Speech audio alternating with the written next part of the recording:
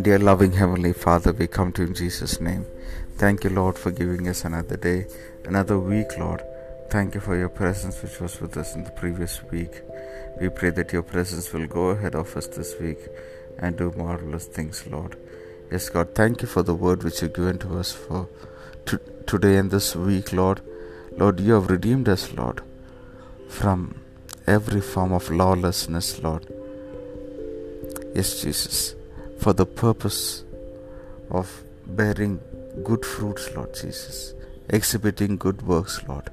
We pray that you will use us to the fullest for the very purpose, Lord. Help us, Jesus, to stand out in this world, Lord. Yes, Jesus, help us to shun evil and all vain things, Lord Jesus, that defile your name, O Lord, and help us to live for the glory of your name and for your kingdom. May you be glorified in and through our lives. We thank you, Lord. We give you glory, honor, and praise. In Jesus' matchless name we pray. Amen. May God bless you, dear ones. Have a wonderful day and blessed week ahead.